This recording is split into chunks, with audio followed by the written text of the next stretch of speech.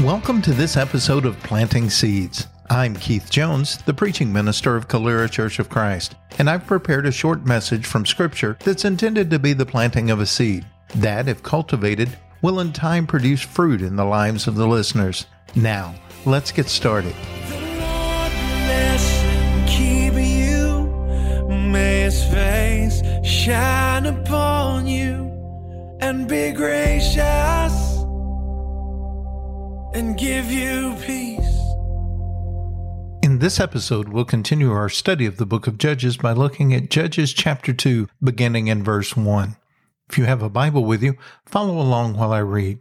Now the angel of the Lord went up from Gilgal to Bochim, and he said, I brought you up from Egypt and brought you into the land that I swore to give your fathers. I said I will never break my covenant with you, and you shall make no covenant with the inhabitants of this land. You shall break down their altars, but you have not obeyed my voice. What is this that you have done? So now I say, I will not drive them out before you, but they shall become thorns in your sides, and their God shall be a snare to you.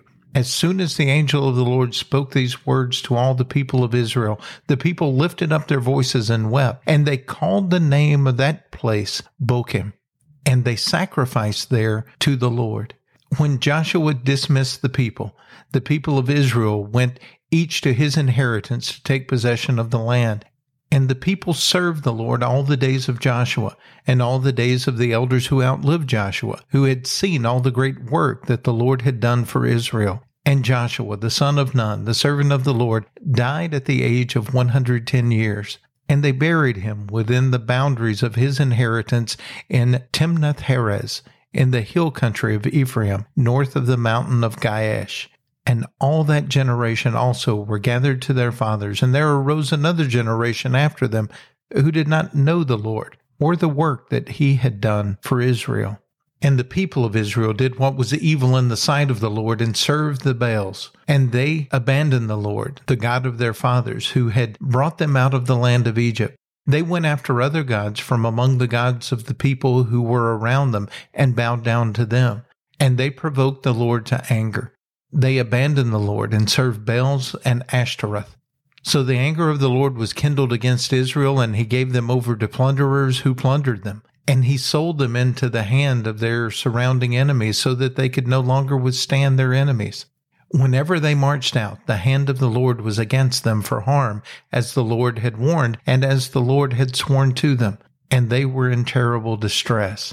Then the Lord raised up judges, who saved them out of the hand of those who plundered them. Yet they did not listen to their judges, for they whored after other gods and bowed down to them. They soon turned aside from the way in which their fathers had walked, who had obeyed the commandments of the Lord, and they did not do so. Whenever the Lord raised up judges for them, the Lord was with the judge, and he saved them from the hand of their enemies all the days of the judge. For the Lord was moved to pity by their groaning because of those who afflicted and oppressed them. But whenever the judge died, they turned back and were more corrupt than their fathers, going after other gods, serving them and bowing down to them. They did not drop any of their practices or their stubborn ways. So the anger of the Lord was kindled against Israel, and he said, Because this people have transgressed my covenant that I have commanded their fathers, and have not obeyed my voice, I will no longer drive out before them any of the nations that Joshua left when he died, in order to test Israel by them, whether they take care to walk in the way of the Lord as their fathers did or not. So the Lord left those nations, not driving them out quickly, and he did not give them into the hand of Joshua. Now these are the nations that the Lord left to test Israel by them. That is, all in Israel who had not experienced all the wars in Canaan. It was only in order that the generations of the people of Israel might know war, to teach war to those who had not known it before. These are the nations, the 5 lords of the Philistines and all the Canaanites, and the Sidonians and the Hivites who lived on Mount Lebanon, from Mount Baal Hermon as far as Lebo Hamath. They were for the testing of Israel, to know whether Israel would obey the commandments of the Lord, which he commanded their fathers by the hand of Moses. So the people of Israel lived among the Canaanites, the Hittites, the Amorites, the Perizzites, the Hivites, and the Jebusites, and their daughters they took for themselves for wives, and their own daughters they gave to their sons, and served their gods. In this chapter, we get quite an overview of what the book of Judges is going to be about. We see that while Joshua was alive, they did not complete the task of driving out their enemy. And as a result, an angel of the Lord came to them and explained to them the grief that would come. We're also told that because they had broken the covenant with God, that God was no longer honoring that covenant, and He was not providing them the protection that He promised to give them. As a result of this, they found themselves with the enemy living among them, and the enemy influencing them, and even causing them to turn away from God. As we look at this story, it's easy to just see it as a piece of Israel's history, a link that brought Israel from their time in Egypt to the time of their kings, Saul and David and Solomon and others who would rule over them. But there's a good bit going on here in their development with their relationship with God, and I think we can learn from it. The first thing that is obvious in the story is that God expected them to completely drive out their enemy, to completely drive out the evil that was in the land of Canaan, because it would have a negative impact on His people, and He was wanting them to experience the best of the blessings that He had promised them. The angel of the Lord tells them of all the trouble that will come to them because they didn't completely drive out their enemies. Notice that what the angel of the Lord expresses are the effects of not doing what God wants. He's not describing punishment as much as he is describing the natural consequences of not obeying God. They were going to be influenced and affected by their enemies because they didn't drive them out. Now, yes, the story does go on, and we're told that God, in addition to that, was not honoring the covenant because they had broken it and they would suffer defeat in war. But even in that, God is using it to train His people. So there were very real effects of not driving out their evil enemies. But Israel doesn't completely drive these enemies out, not because God was incapable of doing so or that they weren't capable of doing it with God's help. It's because they didn't trust God's plan for doing it. We noticed in the first chapter that when the tribe of Judah ran into iron chariots, they didn't go any further. They went back to other places. There were certain things that God asked them to do that they weren't comfortable with, or they were afraid, or maybe they thought weren't necessary. And so they didn't trust God's plan enough to follow it out. We as Christians need to be willing to trust God and His plan to get rid of the sin in our lives. We're often very tempted to use the excuse of being only human or having some other type of limitation as an excuse to continue to engage in sin.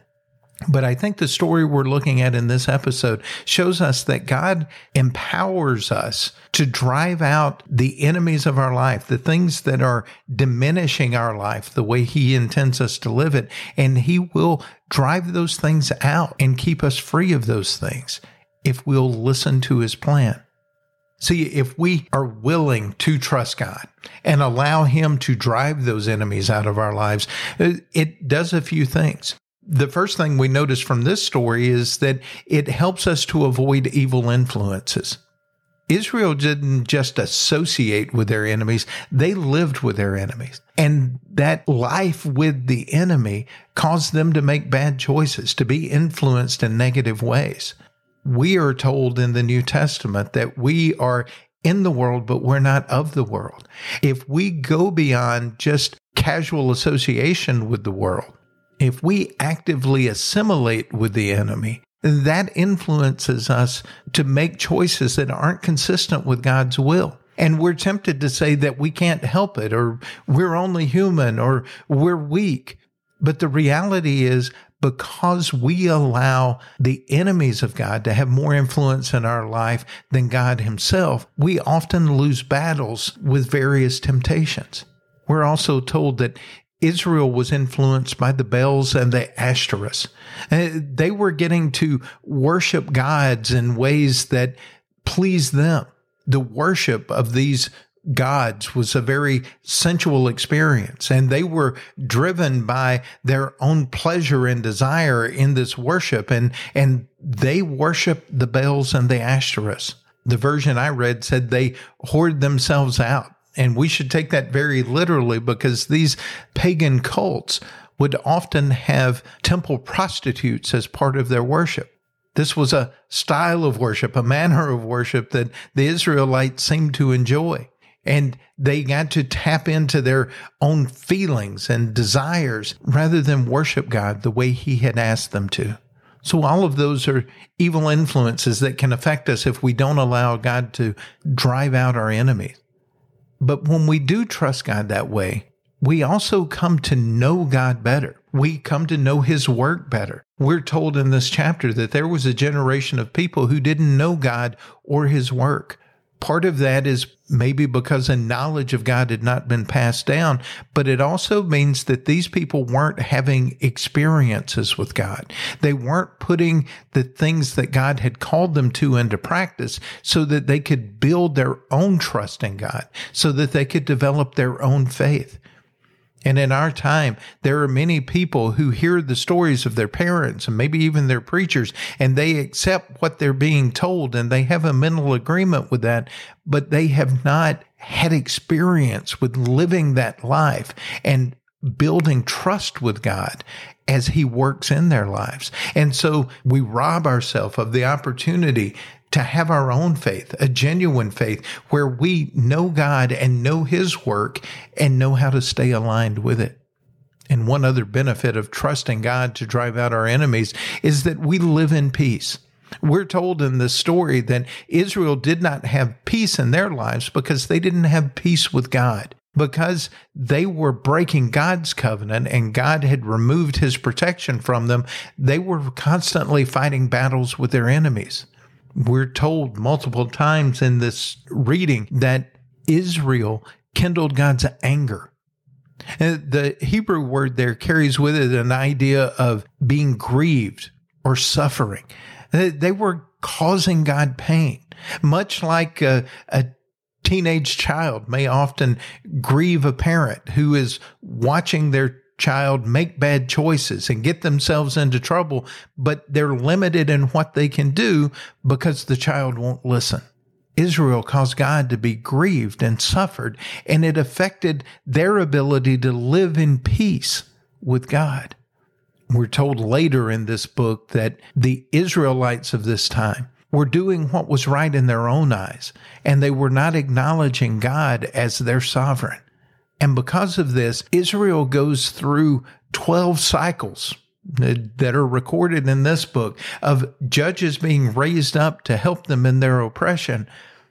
But once they become content or complacent, they begin to sin again. That sin leads to oppression. That oppression causes them to repent, and they cry out to God, and God raises up another judge or a redeemer to come and help them out of their circumstance.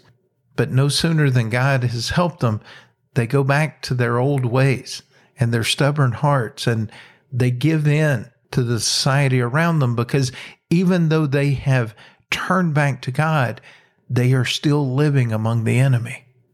So how do we keep ourselves from falling into that same pattern of behavior, where we only cry out to God when things are bad, but we do things the way we want to when things are good?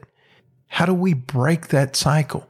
Israel continued in a pattern that went unbroken because of the continued presence of their enemy.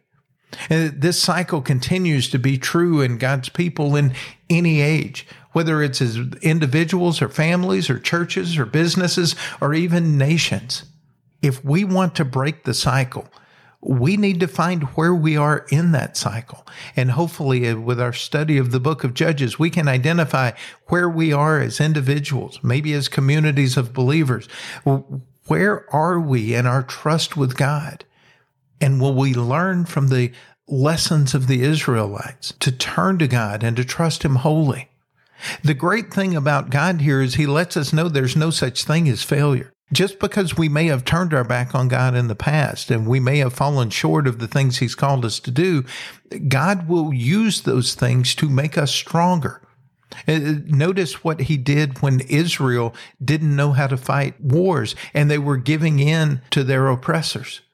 When God would raise up a judge, he would let them fight the battle and let them win the battle, so that not only did they have new skills that they could rely on, they also knew that that came from God and they could trust him more.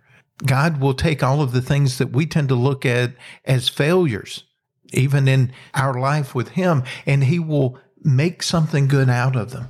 We're told in Romans that God works all things together for good for those who love the Lord.